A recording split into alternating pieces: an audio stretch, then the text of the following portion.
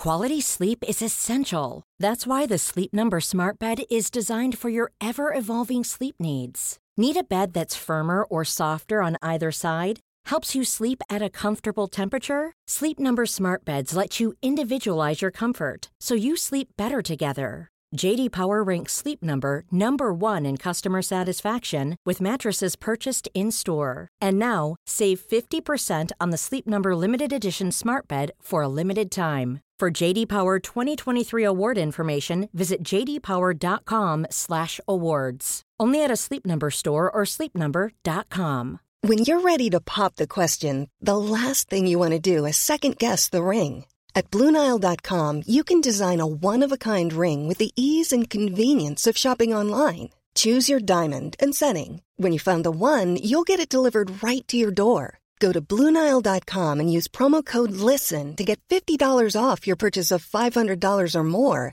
That's code LISTEN at BlueNile.com for $50 off your purchase. BlueNile.com, code LISTEN.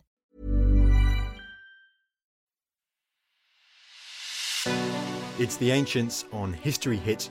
I'm Tristan Hughes, your host, and in today's podcast we are going to be focusing on some remarkable frontiers of one of the great empires of antiquity. Not the Roman Empire, not one of those remarkable successor empires that emerge in the aftermath of Alexander the Great's death, if I don't say so myself. We're going to be looking at a Persian Empire, the Sasanian Empire. And in particular, we're going to be focusing on Sasanian frontiers to the north, because we have surviving some remarkable archaeology, from the Caucusus, one of the highest gorges in the Caucasus, to across the Caspian Sea, to a wall which makes Hadrian's Wall pale in comparison. It was called the Great Wall of Gorgon. Absolutely astonishing. These were huge, formidable structures. And joining me to talk through why they were constructed, what their purpose was, and how they were built, I was delighted to get on the show Dr Eve MacDonald. Eve is a professor at the University of Cardiff. She's done a lot of work on Hannibal, on Carthage. She's done a lot of work looking at the life of Hannibal and his origins, but she's also done a lot of work on Sasanian frontiers and on the Sasanian Empire in general.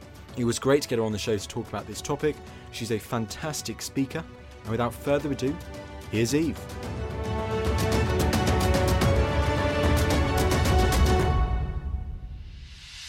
Eve, thank you so much for coming on the podcast. You're welcome. A pleasure to be here. Now, I'm very excited about this one because we're talking about edges of empire, and in particular we're talking about some extraordinary material frontiers belonging to one of the greatest ancient empires of Asia. Yes, the Sasanians.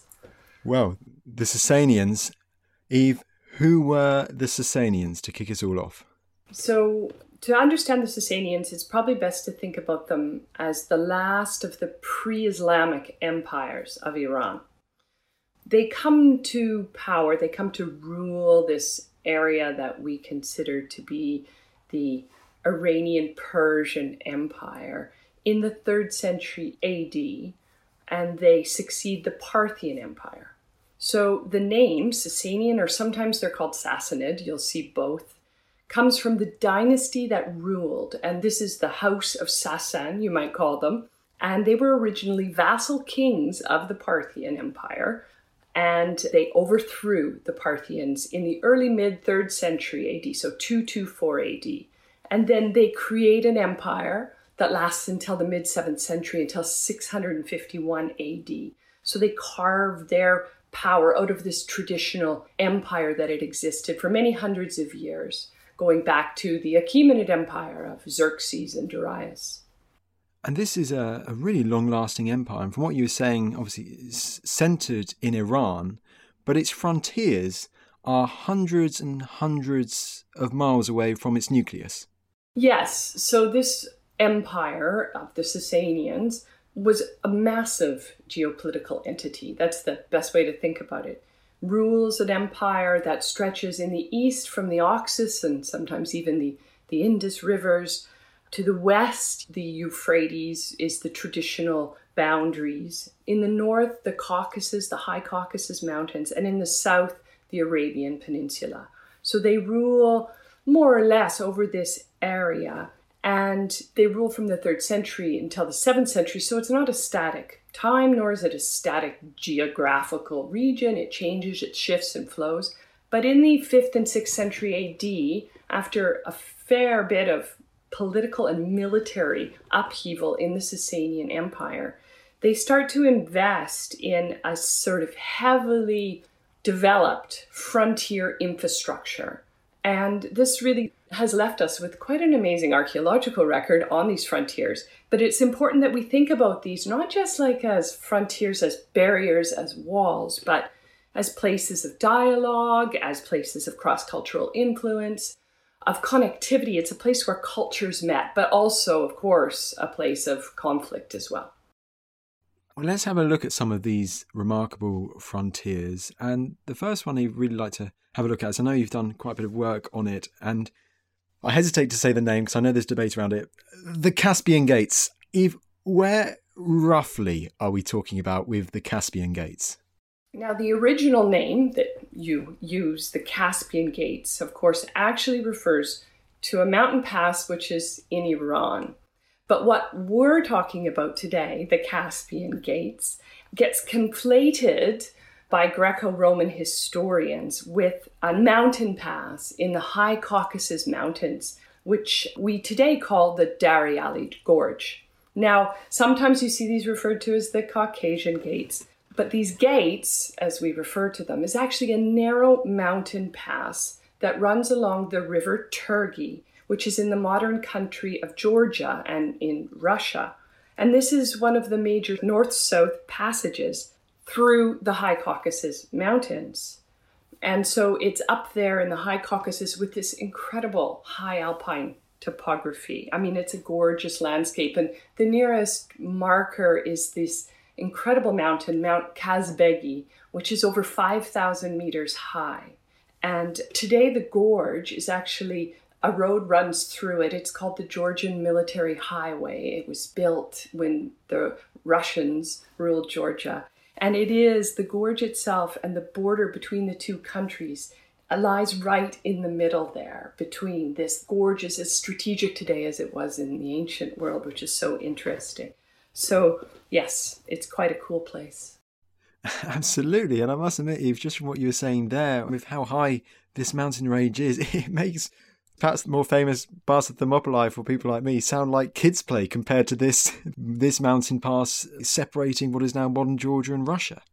Absolutely. And it's so extreme. I think doing high alpine archaeology was a revelation for all of us who first went there. But the climate and the landscape is rugged and just magnificently beautiful. I mean, it's an absolutely stunning place to go.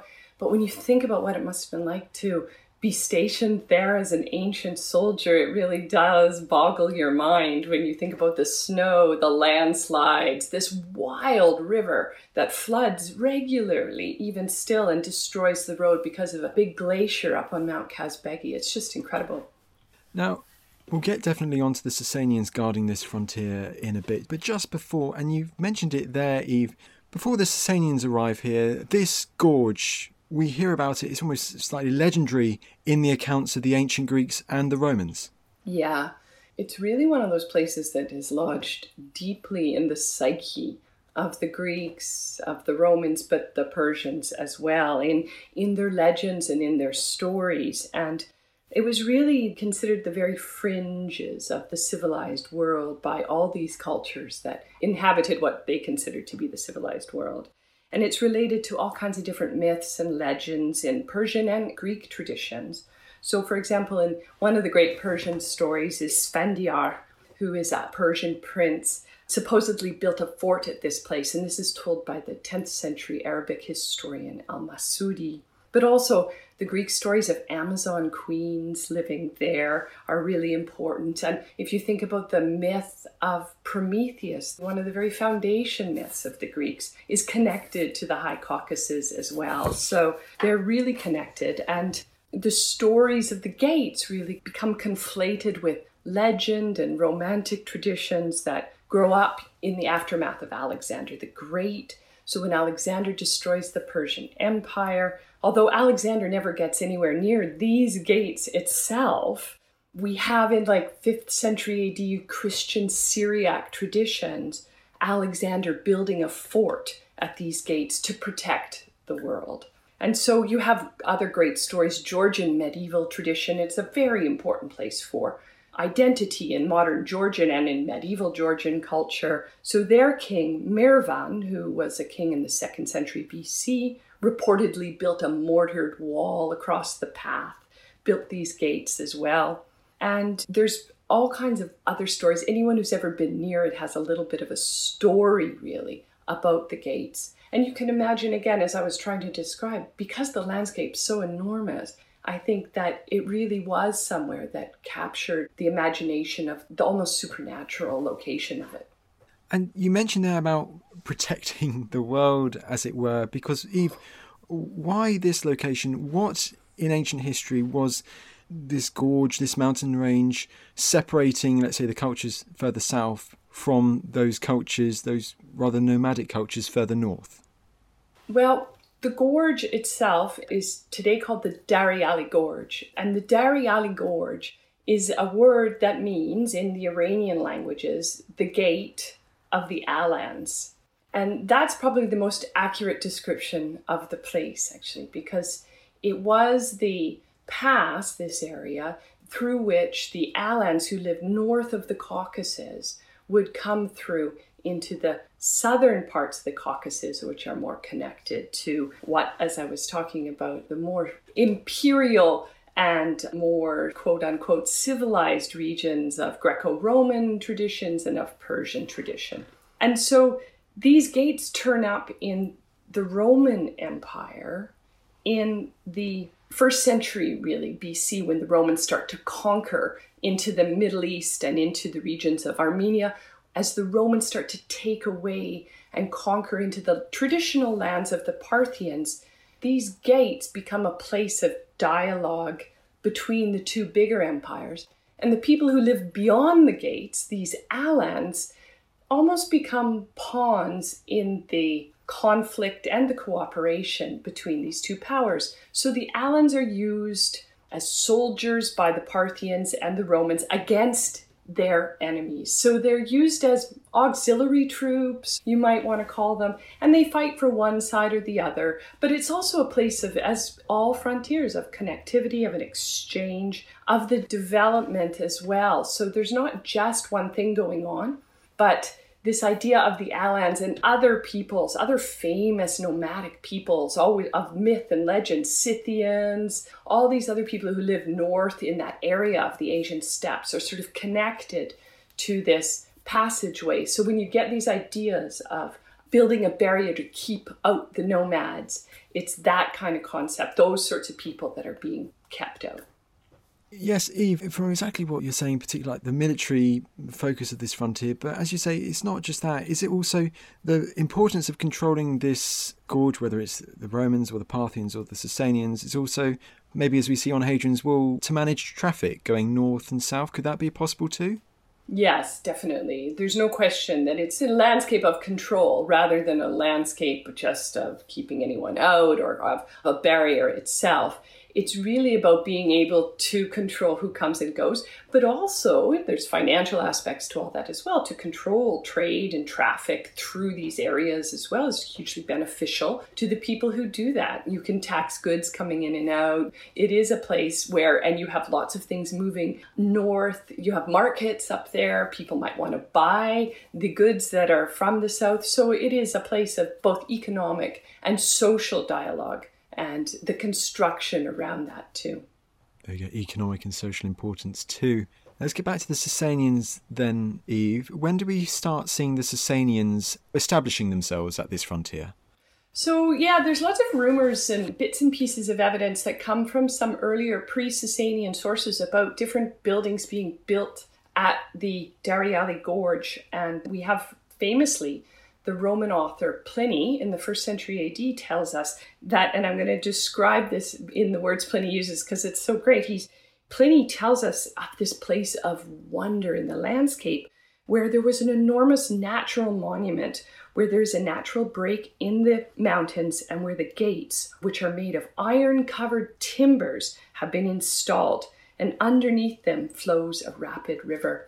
So we know Romans start to engage in this landscape in the 1st and 2nd century, as I said, when they start to involve themselves militarily in areas that would be traditionally Parthian or Persian imperial zones. And then the very first evidence that we have of the Sasanians claiming control over this landscape comes from one of the very earliest of the Sasanian kings. And the Sasanian king Shapur I, who ruled from 240 to 270 AD, he was the second Sasanian king. He has this amazing monument, an inscription at a place called Nakshi-Rustam, which is in the very heartland of Persia, of the traditional Persian homelands of the Sasanians, not far from the famous site of Persepolis in Iran.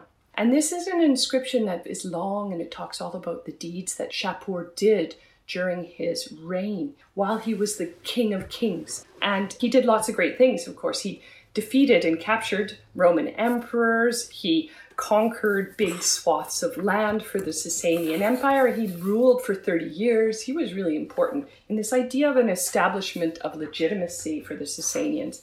And so he wrote an inscription telling us all about what he did. And in that inscription, he says that, and the words are important here because it says that he possesses the lands of Persia, of Parthia, of all these different regions. He includes in that list Armenia, and he says that his lands go all the way up to the Caucasus Mountains and the gates of the Alans. So these gates, this place, this exact location is specifically mentioned by the second Sasanian king in the 3rd century AD. So it's obviously somewhere which is very much in the psyche of an imperial construction. Now, whether or not in the 3rd century the Sasanians are actually there, we don't really have any evidence for. But certainly in their minds, they are there.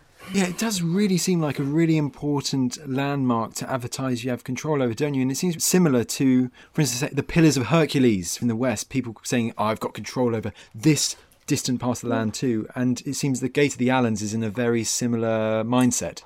Absolutely. I think because it had become very important in the 2nd century AD, because, as you know, the whole story of Trajan's conquests into the Parthian Empire, and Trajan, of course, conquers all the way across the Parthian Empire and all through this region.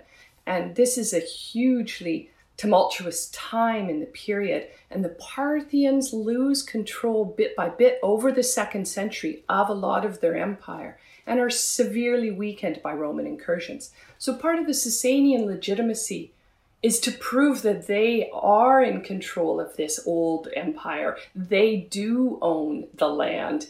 It is they who can control this landscape. And that's really important in the face of the Roman Empire. And of course, Shapur not only says he controls all these lands, but he also articulates his military defeats of Roman emperors as well. So you can see there's a little bit of a propaganda game going on here. He's really trying to convince not just that he's the king of kings, but that he is absolutely in control.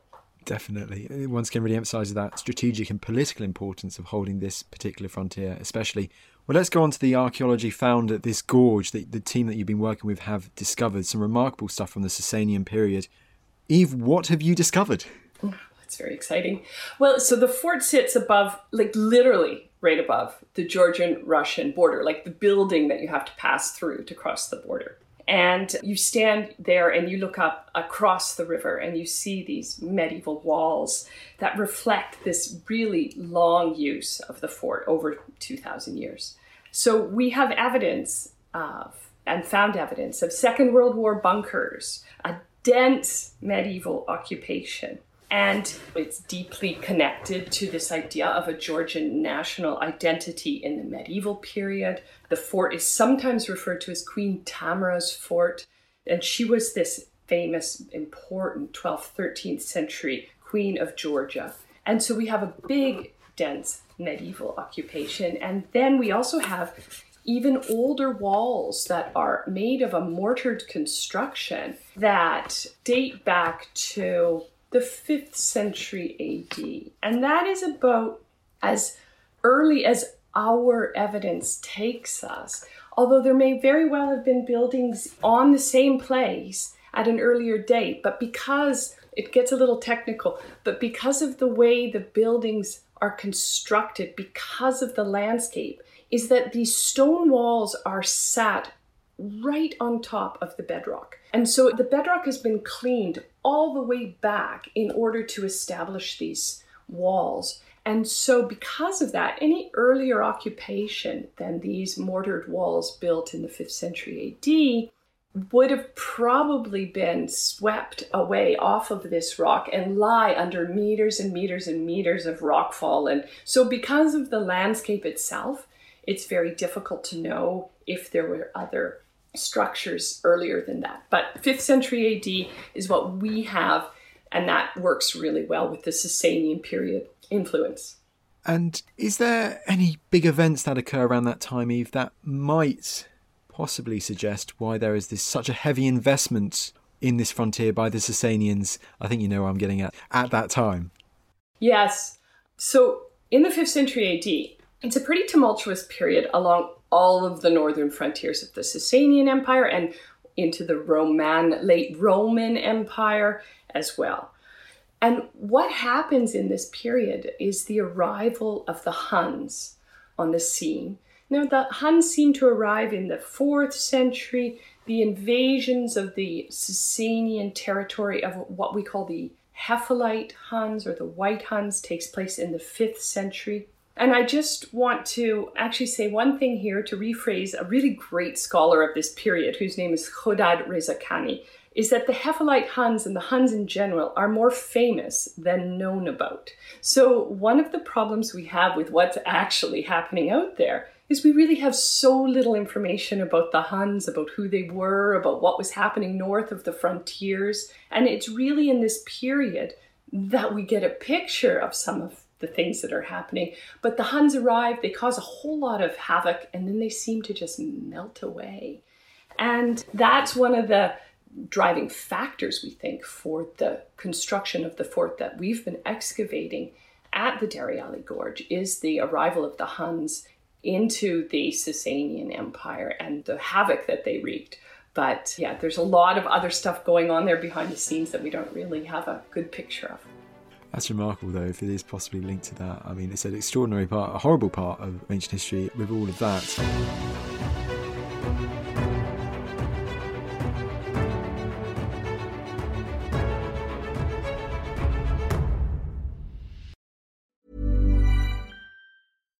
If you're looking for plump lips that last, you need to know about Juvederm lip fillers. With Juvederm Volbella XC and Juvederm Ultra XC, your lip look, whether it's subtle or bold, can last up to 1 full year with optimal treatment and no additional maintenance. Find a licensed specialist and see if it's right for you at Juvederm.com today. That's JUVEDERM.com.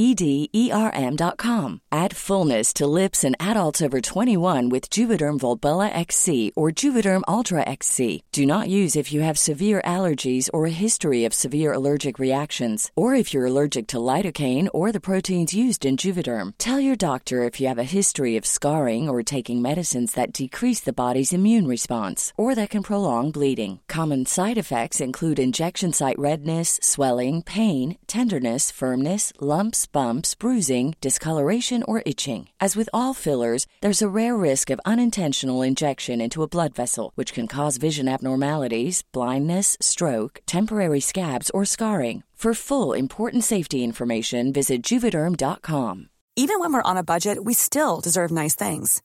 Quince is a place to scoop up stunning high-end goods for 50 to 80% less than similar brands. They have buttery soft cashmere sweaters starting at $50, luxurious Italian leather bags, and so much more. Plus, Quince only works with factories that use safe, ethical, and responsible manufacturing. Get the high-end goods you'll love without the high price tag with Quince. Go to quince.com/style for free shipping and 365-day returns. Quality sleep is essential. That's why the Sleep Number Smart Bed is designed for your ever-evolving sleep needs. Need a bed that's firmer or softer on either side? Helps you sleep at a comfortable temperature? Sleep Number Smart Beds let you individualize your comfort so you sleep better together. JD Power ranks Sleep Number number 1 in customer satisfaction with mattresses purchased in-store. And now, save 50% on the Sleep Number Limited Edition Smart Bed for a limited time. For JD Power 2023 award information, visit jdpower.com/awards. Only at a Sleep Number store or sleepnumber.com.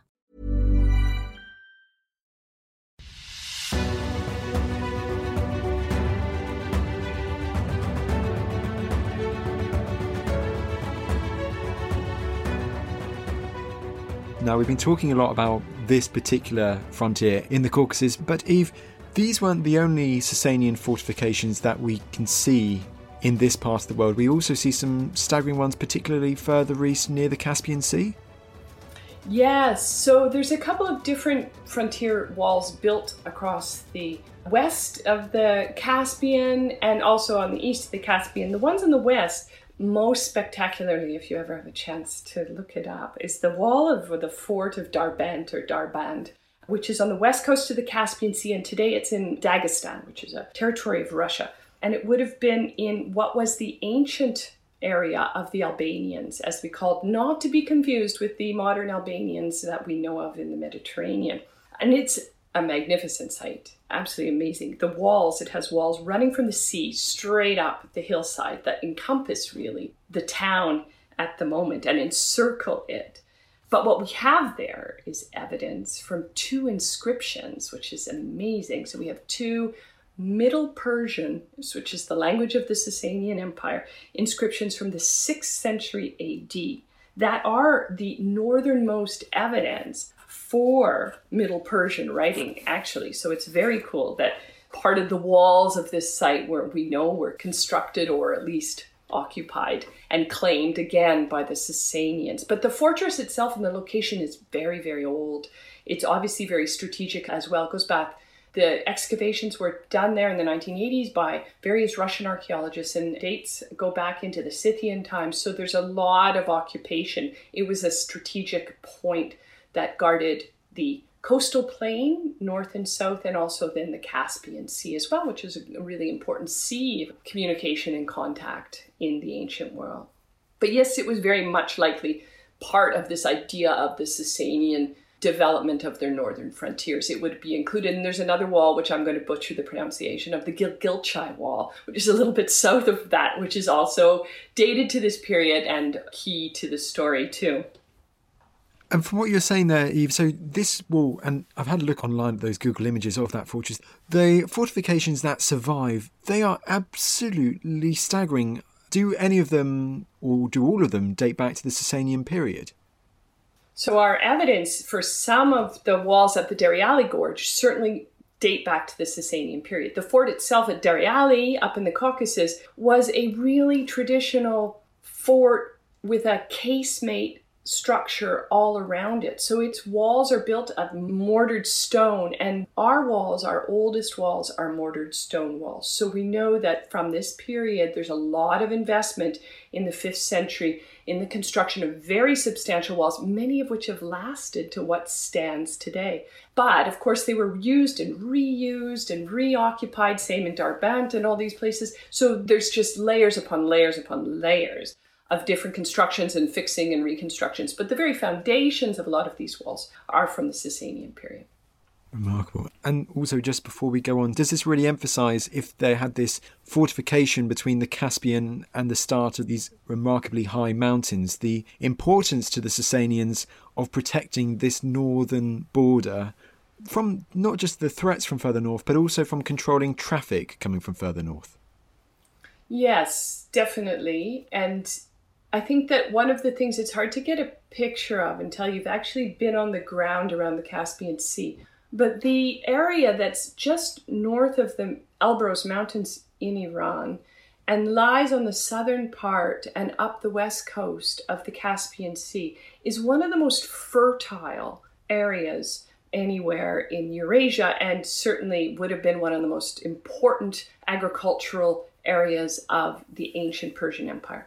So the Sasanians have a very important vested interest in protecting this landscape. It was heavily urbanized, And today even, it's amazingly lush and everything grows there.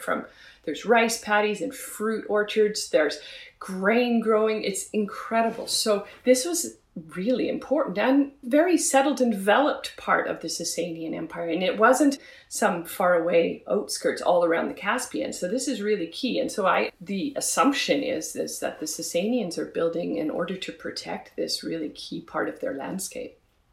That's astonishing. And it seems to continue if we then go east to the other side of the Caspian Sea with this extraordinary frontier that, Eve, I'm sure you're going to tell us all about now. It makes Hadrian's Wall look tiny. Exactly. It's amazing. So this place is called the Great Wall of Gorgan today, is one place. And it ran almost 200 kilometers along the Gorgan Plain, as it's called, from the Caspian Sea towards the east to the Pishkamar Mountains. And at its height, we think it stood about 9 meters high. And it was constructed of fired brick, which gives it another modern name you'll see, which is the Red Snake. And the reason it's called the Red Snake is you can see it from the air, you can see it from satellite. One of the great pieces of evidence for this wall are the 1960s Corona spy satellites that the CIA took along this, again, buffer zone. When you think about that northeastern part of Iran, it was very much the frontier in the Cold War between the Soviet Union and Iran as well. And so this area has been explored through satellite imagery and through aerial photography. So you get this name, the Red Snake. Anyway, it was an amazing structure. It's huge. It was a line of the wall. It had towers, over 30 associated forts that span across the whole of the Gorgan Plain. And it's occupied, we think, for several hundred years by tens of thousands of soldiers. And the work that's been done there, that's by Professor Eberhard Sauer at the University of Edinburgh, has been the driving force behind the excavations at all these different sites. That has really profoundly shifted our idea of the Sasanian Empire, of Sasanian military capacity, of infrastructural investment. Because if you think about one fort in one strategic mountain pass, that's one thing. But this is a massive investment in a whole landscape. So it's not just a wall, and it's not just the forts on the wall and the tens of thousands of soldiers that would have manned these forts on the walls, and we have barracks and stuff so we can make calculations around the numbers. But there's this incredible sort of landscape development as well. There's a whole canal system, so there's irrigation, and there's urbanization happening in behind the wall as well. That is all part of a much bigger, I think we've both been saying, this idea that these frontiers are not just places of conflict and barrier, but they're also places of communication, of trade, of development. So it's a really fascinating place to try to get a sense of the Sasanian Empire and its capabilities almost in the 5th and 6th centuries when this wall was built.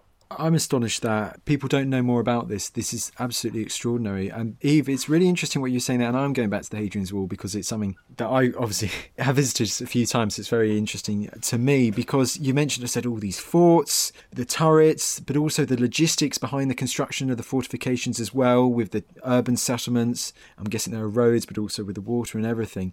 It sounds so similar in so many ways, but must have said also it really emphasises how brilliant these Sasanians were at constructing these remarkable material frontier lines. Yes, and one of the things that we always find difficult to make the comparison between places in the ancient Iranian empires and in the Roman empires or the Greek empires is the manufacturing of buildings and the construction of buildings in mud brick or fired brick, which are not as durable, of course, as the constructions in stone. And so therefore you don't always have the same levels of preservation, and it's very difficult to get a kind of comparative look at organization because of that. But the wall at Gorgan, the Great Wall of the Sasanians, was built of fired brick, and that fired brick meant as well. So in a world of mud brick, the fired brick meant that every couple of 100 meters, there are massive kiln structures as well that were built all the way along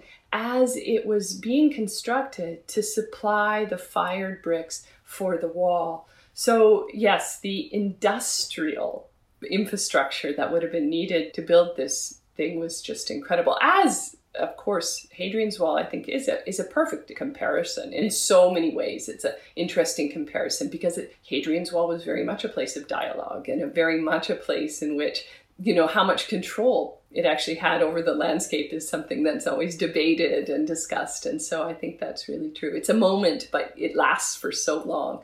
And its memory on the landscape, I think, is so interesting. I recently did some work on the memory of the Gorgon Wall, and in this landscape of eastern Iran, which becomes really important in the early medieval period, in what's called Khorasan, the Khorasan province, this whole region, which has got these great cities, and it's a place of development of culture in the Arab world, and the Khorasani soldiers who fight for the caliphate are really famous, and these cities are so vibrant. Nishapur and Jurjan and Balkh, Merv, all the way through until the Mongols, really, until the 12th, 13th century. So this orientation of the Sasanian Empire in this period of the 5th and the 6th century in this region isn't just about defense. It's very much about power shifting perhaps a little bit to the east as well. So that's a really interesting thing in the way we see infrastructure in empires and how it reflects what's going on maybe behind the narratives that we get from our sources.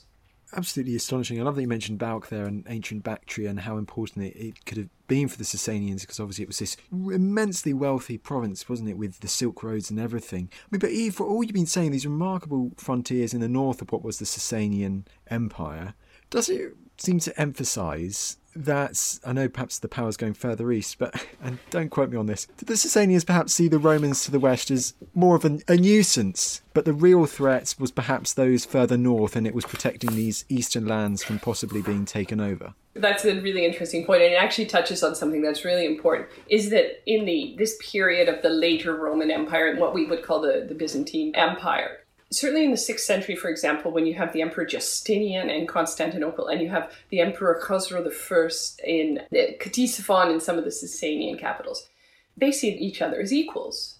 They see each other as this wonderful book by Matthew Canepa is called Two Eyes of the Earth, that there's a balance between these two great powers. And the other parts of the empire in which they have to engage with kingdoms and things like that are relatively important to the empires themselves. But they at times fight, of course, the Romans and the Sasanians do, but at other times they're at peace. Sometimes they come together. For example, like with the Dariali Gorge, we know that the Emperor Justinian pays the Sasanian king a huge amount of gold in order to help supply and man the fort at the Caspian Caucasian gates. It's sort of a joint effort to defend their lands against the Huns. So it's a really complicated and much more equal relationship in the borderlands between the Romans and the Sasanians that it is in these regions where you seem to have one large power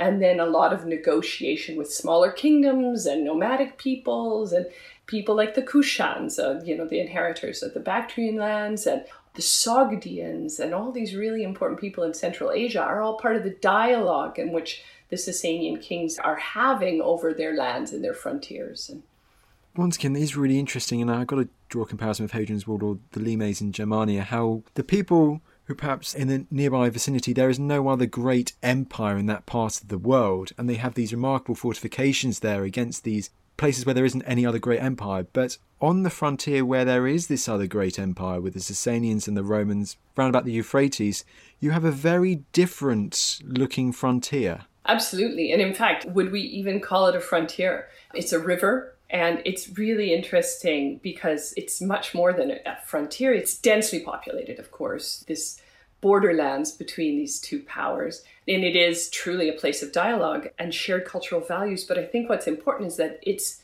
dialogue and shared cultural values coming from that region.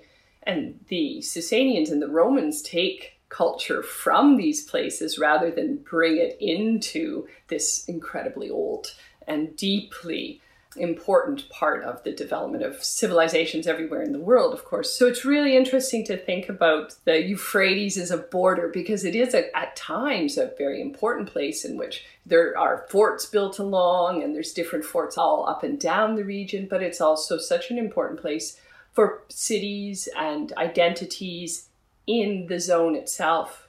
And I think that's really key, because that certainly, I think, leads us right into things like the Arabs and the development of an Arab identity and the way that cultures sort of articulate themselves in the face of bigger influences on either side. So it's quite fascinating. But yeah, I mean, the Euphrates, it's hard to imagine a more important conduit of ideas and identities, is there really? And the fact that it is right in the middle between these two big powers as well only accentuates it. Absolutely, it's absolutely astonishing. You mentioned the Arabs. So correct me if I'm wrong, but the Sasanians that eventually overthrown from Arabia, is that correct, Eve?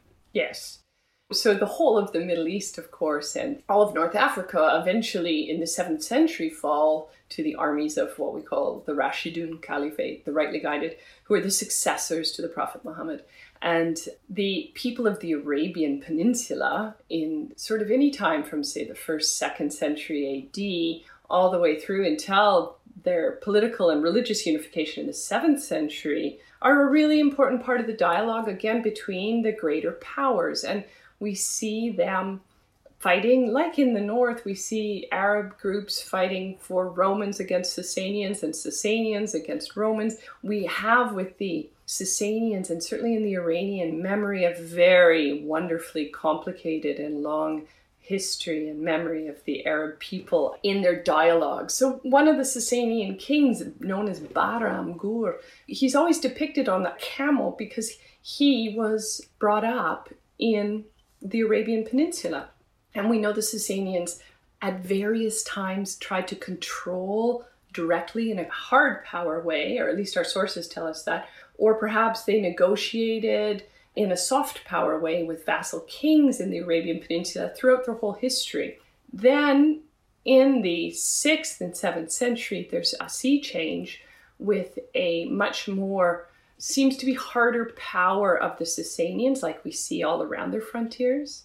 And as the Sasanians seem to impose more power in the Arabian Peninsula, we have a reciprocal political and religious unification and the rise of Islam, and then the development of completely unique culture that eventually, through its amazing military prowess in the 7th century, defeats the Byzantines and the Sasanians successively and takes over the whole of the Sasanian Empire. But it's a complicated process, and it's a really interesting discussion to have. But one of the things you might be interested in this, I was just reading some stuff around this, and when some people trace this back in some ways all the way to Zenobia, which is an Arab empire in many ways in the 3rd century AD that is in dialogue with the Sasanians and the Romans, and the really important of Palmyra as a place of identity too. And you see this kind of indigenous identities developing in the 3rd, 4th, 5th, 6th, 7th centuries. So lots of really cool stuff there. Well, very cool indeed. Yeah, Zenobia, a remarkable figure from that period. I mean, Eve, I guess around that area, something I'm just quite keen to ask just before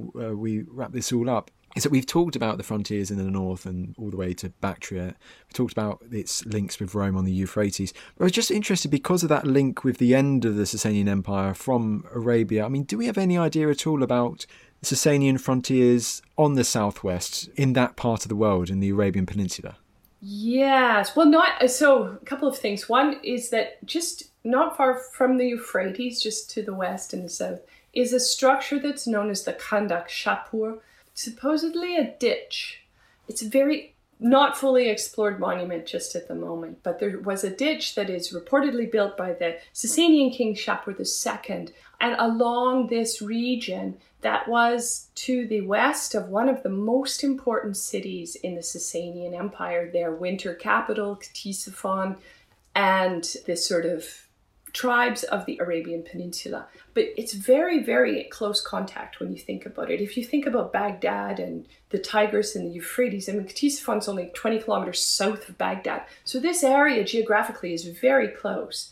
And the Arabs are an integral part of the infrastructure of life there. I mean, there's communities of all different kinds of people living in the Sasanian city of Ctesiphon. There's Christian communities, Jewish communities, Zoroastrian communities. There's Arabs, there's Greeks, there's Latin speakers. There's everybody's there in this environment, in this thriving city in the late antique period. And so We know that in the 4th century, this king, Shapur, digs a ditch. We don't know if the ditch is a irrigation project, if it's a defensive project. It's characterized as defensive project, but there's a fair bit of really interesting work being done by Iraqis right now on this. So there'll be some interesting stuff hopefully coming, more clear articulation about what it actually was. So that's one of the areas where there is some development. But the Arabian Peninsula was fundamental, of course, to Indian Ocean trade, to the trade in the spice routes, all that. So there was a great deal of motivation to make sure that things worked as they always had. And when perhaps things don't work for the Sasanians or the Romans, you see this imposition of more of hard power. So we have some interesting evidence, but it's still in its developmental stages, I guess. Wow, fantastic. On the bright side, that's very exciting then for the future and future projects on that. Eve, we've talked about all these frontiers. Are there any other frontiers of the Sasanian Empire that are particularly interesting to you that you'd like to mention just before we finish? Well, the one thing that is connected to that is a project that we're just working on is the little fort in Oman, just 15 kilometers inland. And the reason it's so interesting, this fort was found by accident. And it's a fort, it's a perfectly square, small little, like a fortlet rather than a fort, just by itself in this landscape. And we've excavated enough to have dated it to the Sasanian period. There's enough material culture there to give us an idea that this was very much likely constructed in the Sasanian period. And it is then taken over in the developments that we see with the rise of Islam and this identity for Arab peoples in the period. It's all connected to that. But what we don't know is where are the other forts? There's one fort along the coast of Oman. And you can imagine why the Sasanians would have built it, because to control the Indian Ocean trade is really, really important. But we don't have any evidence for any other forts. And that's something that I'd really like to do more work on with satellite imagery and to try and get an idea. Is this a line of forts? Is this another frontier that we have no evidence for other than this one fort? Or is it just a mistake? Did the Sasanians mess up? Did they build this one little fort and then think, oh no, we have to leave? We don't know yet. So that's something that I think is really intriguing and I'd like to know more about, because it's on the Batna Plain, which is north of Muscat, near the city of Sohar in Oman. And that is one of the few really fertile areas of the Arabian Peninsula. So it's, again, a strategically important spot. Copper comes down from the mountains. Trade comes from India along the coast. There's all kinds of things. But where are the other forts? So that's my curiosity for the future. Very intriguing indeed. Eve, thank you so much for coming on the podcast. Thank you so much for having me. And I just want to mention just briefly Professor Sauer, because he really is the heartbeat behind all these projects. And a lot of the work was done in Georgia with a group from Tbilisi State University, colleagues there. And all of it was funded by the European Research Council. So I just want to make all those things clear. Well, fantastic. I've got plans to get some of them on as well for even more amazing information from this part of the ancient world. And once again, Eve, thanks so much for coming on the podcast.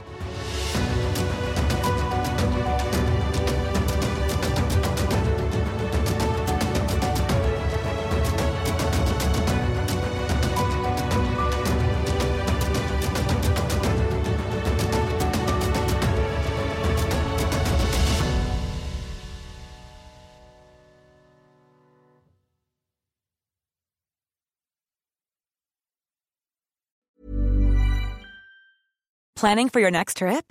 Elevate your travel style with Quince. Quince has all the jet-setting essentials you'll want for your next getaway, like European linen, premium luggage options, buttery soft Italian leather bags, and so much more. And is all priced at 50 to 80% less than similar brands. Plus, Quince only works with factories that use safe and ethical manufacturing practices. Pack your bags with high-quality essentials you'll be wearing for vacations to come with Quince. Go to quince.com/pack for free shipping and 365-day returns. Thank you for listening to this episode of The Ancients. Please follow this show wherever you get your podcasts. It really helps us and you'll be doing us a big favour. Don't forget, you can also listen to all of these podcasts ad-free and watch hundreds of documentaries when you subscribe at historyhit.com/subscribe. As a special gift, you can also get your first 3 months for just £1 a month when you use code ANCIENTS at checkout.